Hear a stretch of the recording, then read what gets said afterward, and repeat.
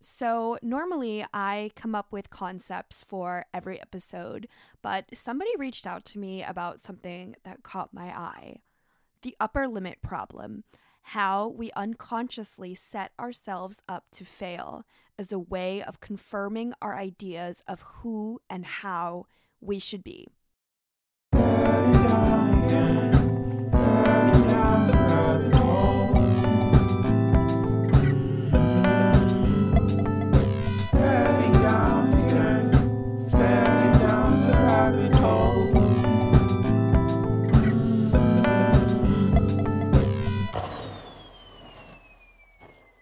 I know that feeling well.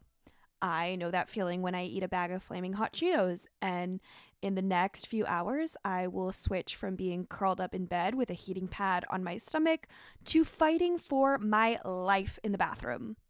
I also know that feeling in my personal life when I catch myself feeling painfully alone, yet I decide not to reach out to anyone. Or when I go stalk that one person I have blocked's social media, even though I know it will make me feel like shit.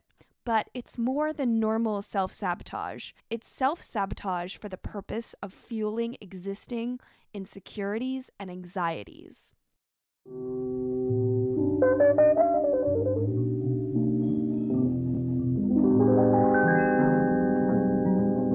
Dr. Gay Hendricks coined this term in his 2009 book, The Big Leap.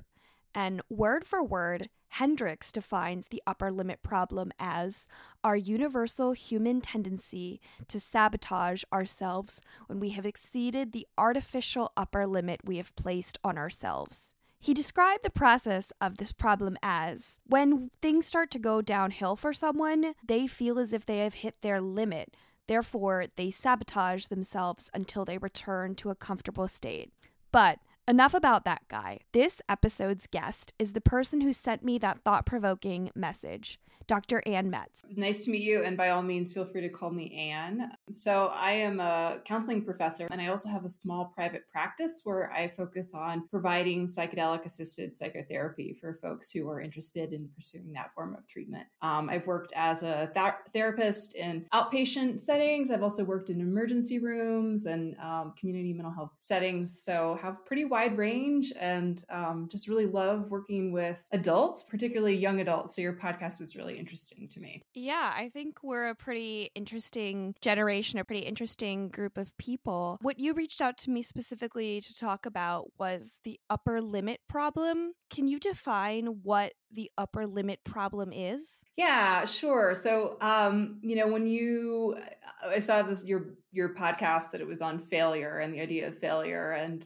you had this great question, which was, what new do you have to add to the conversation? And I think one of the things that I think about when I think about failure is this idea of self-sabotage. And kind of key to that idea is this idea of the upper limit problem. So just to define that simply, the upper limit problem is really the idea that in each of our lives, there's a perceived cap on how much career success, happiness, love, wealth, and kind of other things that we really allow ourselves to have. And once we really bump up against that limit and start to exceed our limit, that limit that we have in our mind, our unconscious really begins to bring us back into reality, where we get kicked down a notch so that we're more in that zone where we're comfortable, even if that includes some amount of dissatisfaction, unhappiness. And the upper limit problem really, we kind of came by that naturally in our childhood when we were growing up. We maybe had a family rule about how successful we were supposed to be or how happy we were supposed to be. And so when we're adults and we're beginning to embark on our own lives, and we start to get close to the sort of upper part of that limit, we do things to self-sabotage. Maybe we get sick, we get in arguments, we have accidents, we get fired from jobs, other negative events disrupt our progress. Yeah, so that's a big part of it, I think, for when we're talking about failure, is this idea that each of us have this set point where we're most comfortable. Yeah. How does the upper limit problem affect mental health? I think it's almost like they maintain one another. So, we start to feel healthier and better, and the upper limit problem kind of erupts, and then something goes wrong, and we start to feel crappy again. And so, it's this self perpetuating system that tries to keep us in the same place. And it becomes very threatening, I think, to the ego, to the unconscious, when we start to sort of feel better about ourselves, when we notice that our lives are improving, and then we start to do things to make things worse. So, homeostasis is a big part of all of our lives, of all of our family systems, of the culture that we live in, and that we really do our best to resist change. Have you ever experienced the upper limit problem in your life? Yeah. I think that's why I'm so interested in it, is because when I read this idea, it just immediately resonated with what my own experience was. And I'm happy to go into that, but I also am curious if this was an idea that connected with your own experience. Maybe you could start by telling us about how it connected with you.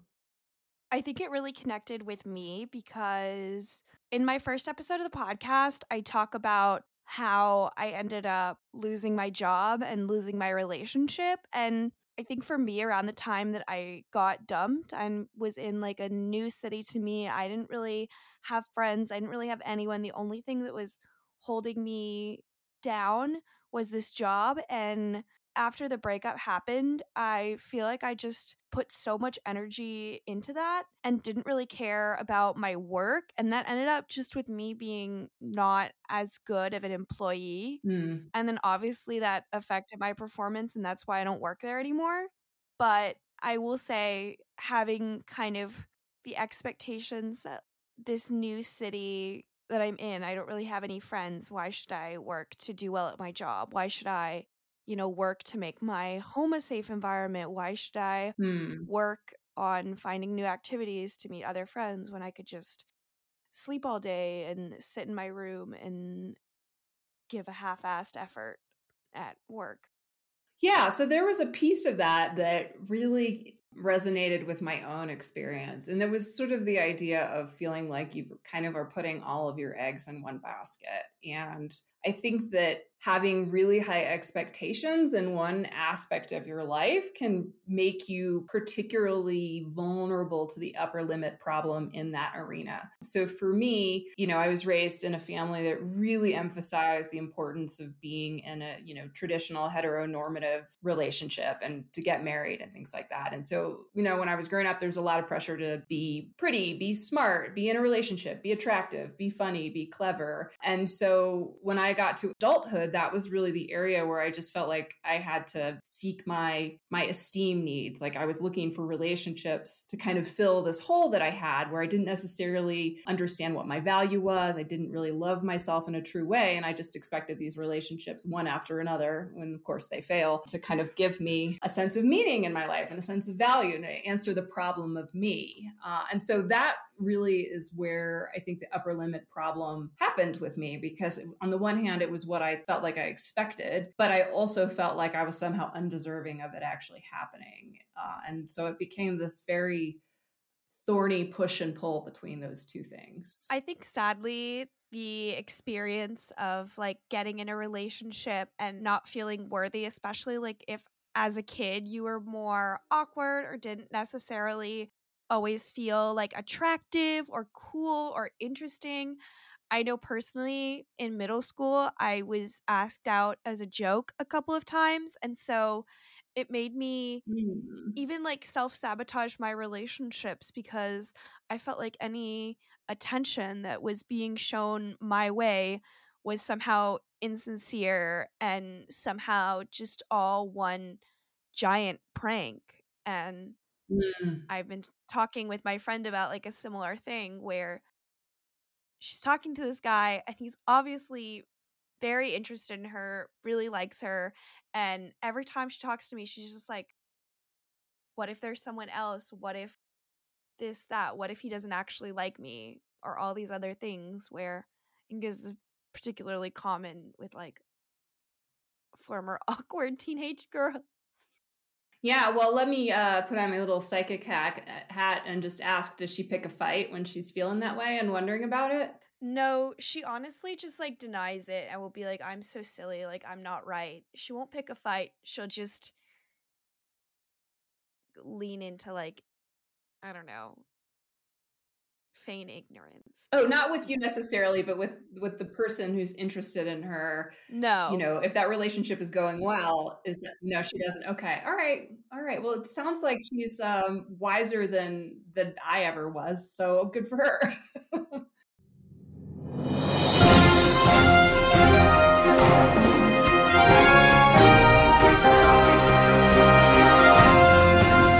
You guys, I have an update on this. He did it. He hit his upper limit and messed up everything. Long story short, he was making conversations super weird by talking about his ex all the time. And when my friend, rightfully so, pointed out that it was weird and making her uncomfortable, he proceeded to blow up and say that it was nothing serious, which is so humiliating and I think even more painful than a traditional breakup. Being relegated as not serious or not important literally feels so awful. But people that are telling you this are usually doing it out of their own insecurity and their own desire to self sabotage. Tangent aside, this ended up being the perfect example of the upper limit problem. And I have been annoying my bestie with information about all of this. But I will say, understanding how the upper limit problem works has made me able to much better process my relationships with other people and also to not blame myself so heavily when any kind of relationship, be it a friendship, a romantic relationship, a coworker relationship, whenever that doesn't work out, it just has made things a lot clearer. And I hope this episode makes things more clear for you guys as well. Okay, bye. But to your point there, that those messages that we have, when we were in middle school, when we were in elementary school about who we are and what we're worth, they carry with us kind of no matter what. And they're the map that we use to make sense of the world. And given what you said, I can understand how, you think about a relationship and you get into a relationship, there's a part of you that thinks like, well, what if this happens again? I'm waiting for the other shoe to drop. I also have been really struggling to start applying for jobs again because a lot of it is just fearing that, my resume, which says I was at a customer service job for like 3 months that I couldn't even hold on to, despite my actual story behind why I struggled there and like all these other things that I talk about in my podcast that kind of goes into the more like mental health issues that were at play. I always just feel like people aren't going to want to hire me. And I've gotten a few interviews, but it took me a really long time to even like feel okay with applying for a job because I just felt like I didn't even deserve it. And I think I could have missed out on like a potential opportunity because of that. I think that sounds like a perfect example of the upper limit problem, that the fear of being rejected, fear of not being worthy of the job keeps you from applying and finding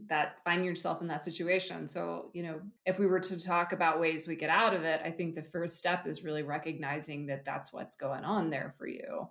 Is that there's a fear that's related to your work history and fear of what it would be like to get back in the job interview and maybe have an interviewer say, can you tell me about this? And you might not have the right answer. The most important thing is that people, when they realize that they self-sabotage, they get really mad at themselves. And they think that if I am really critical and hard on myself and beat myself up for self-sabotage, that it's going to help me to not do it the next time. But the reality is that the solution to the upper limit problem is self-compassion and self-love.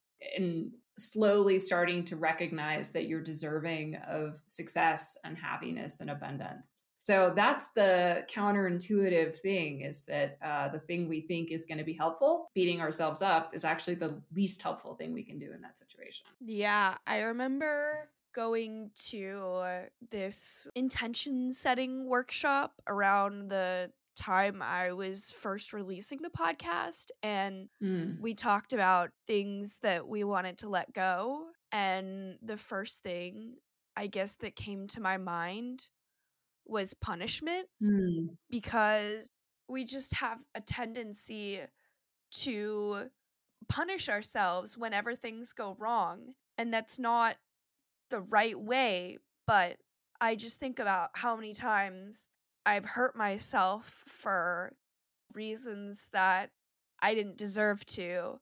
Or, like, for example, I go out to a restaurant, I eat a lot of food with my friends, I feel bad about eating too much. Mm. So instead, the next day, maybe I'll deprive myself of breakfast. Maybe I won't eat fully. That makes me more likely to go pig out at some other point. By hurting yourself, you make your problems worse.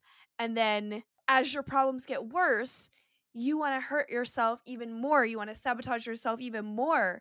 So it just leads to this positive feedback loop of each time you're doing these same things and you're expecting different results, as if punishing yourself or being hard on yourself or sabotaging yourself, Mm.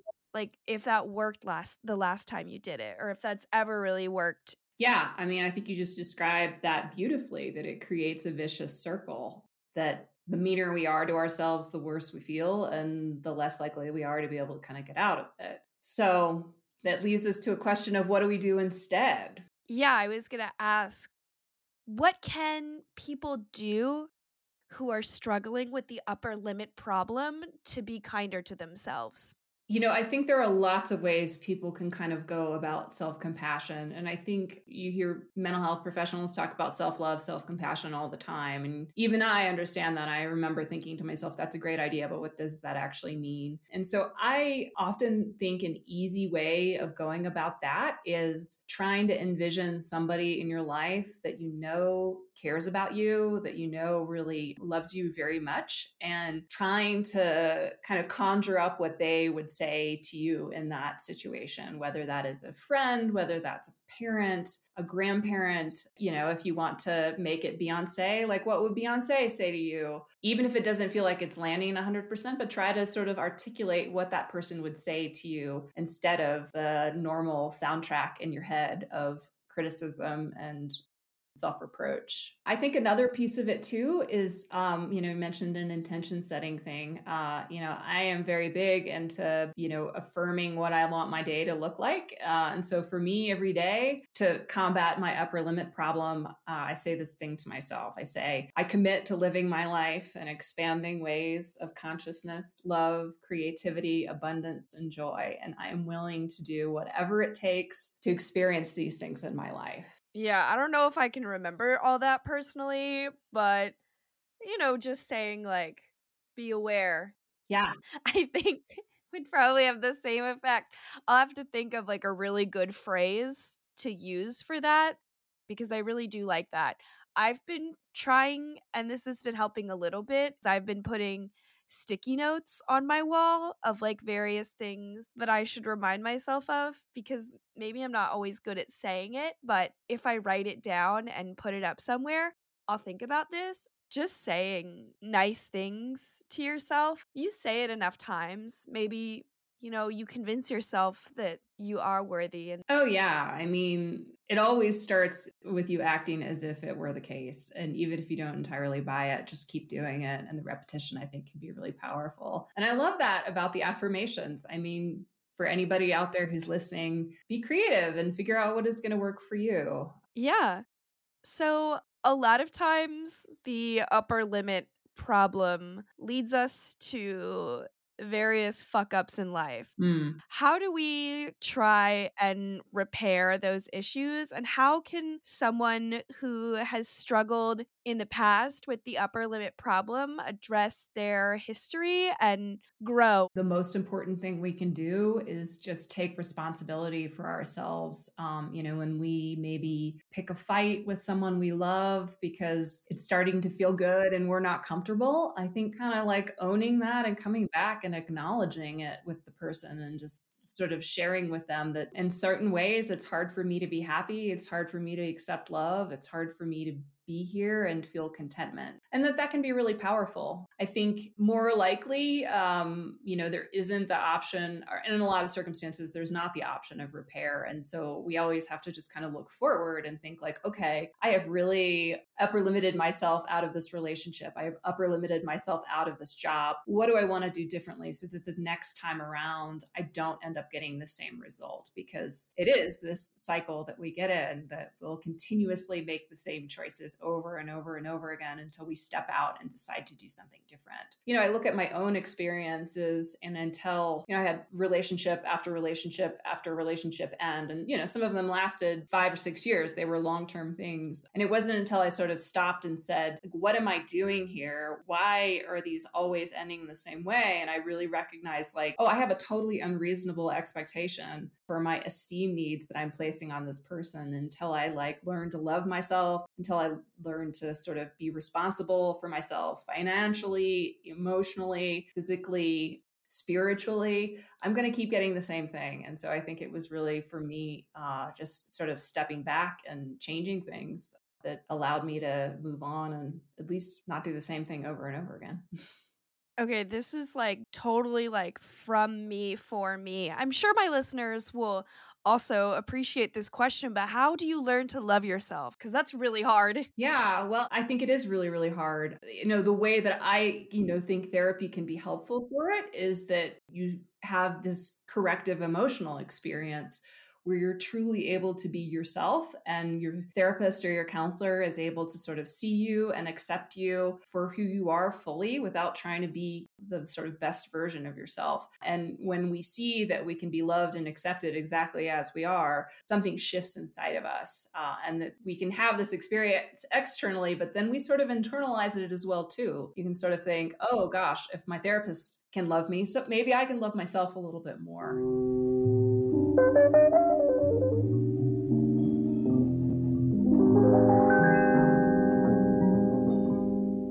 Understanding the upper limit problem and why we succumb to it has helped me try and break certain cycles of this problem that I have fallen prey to.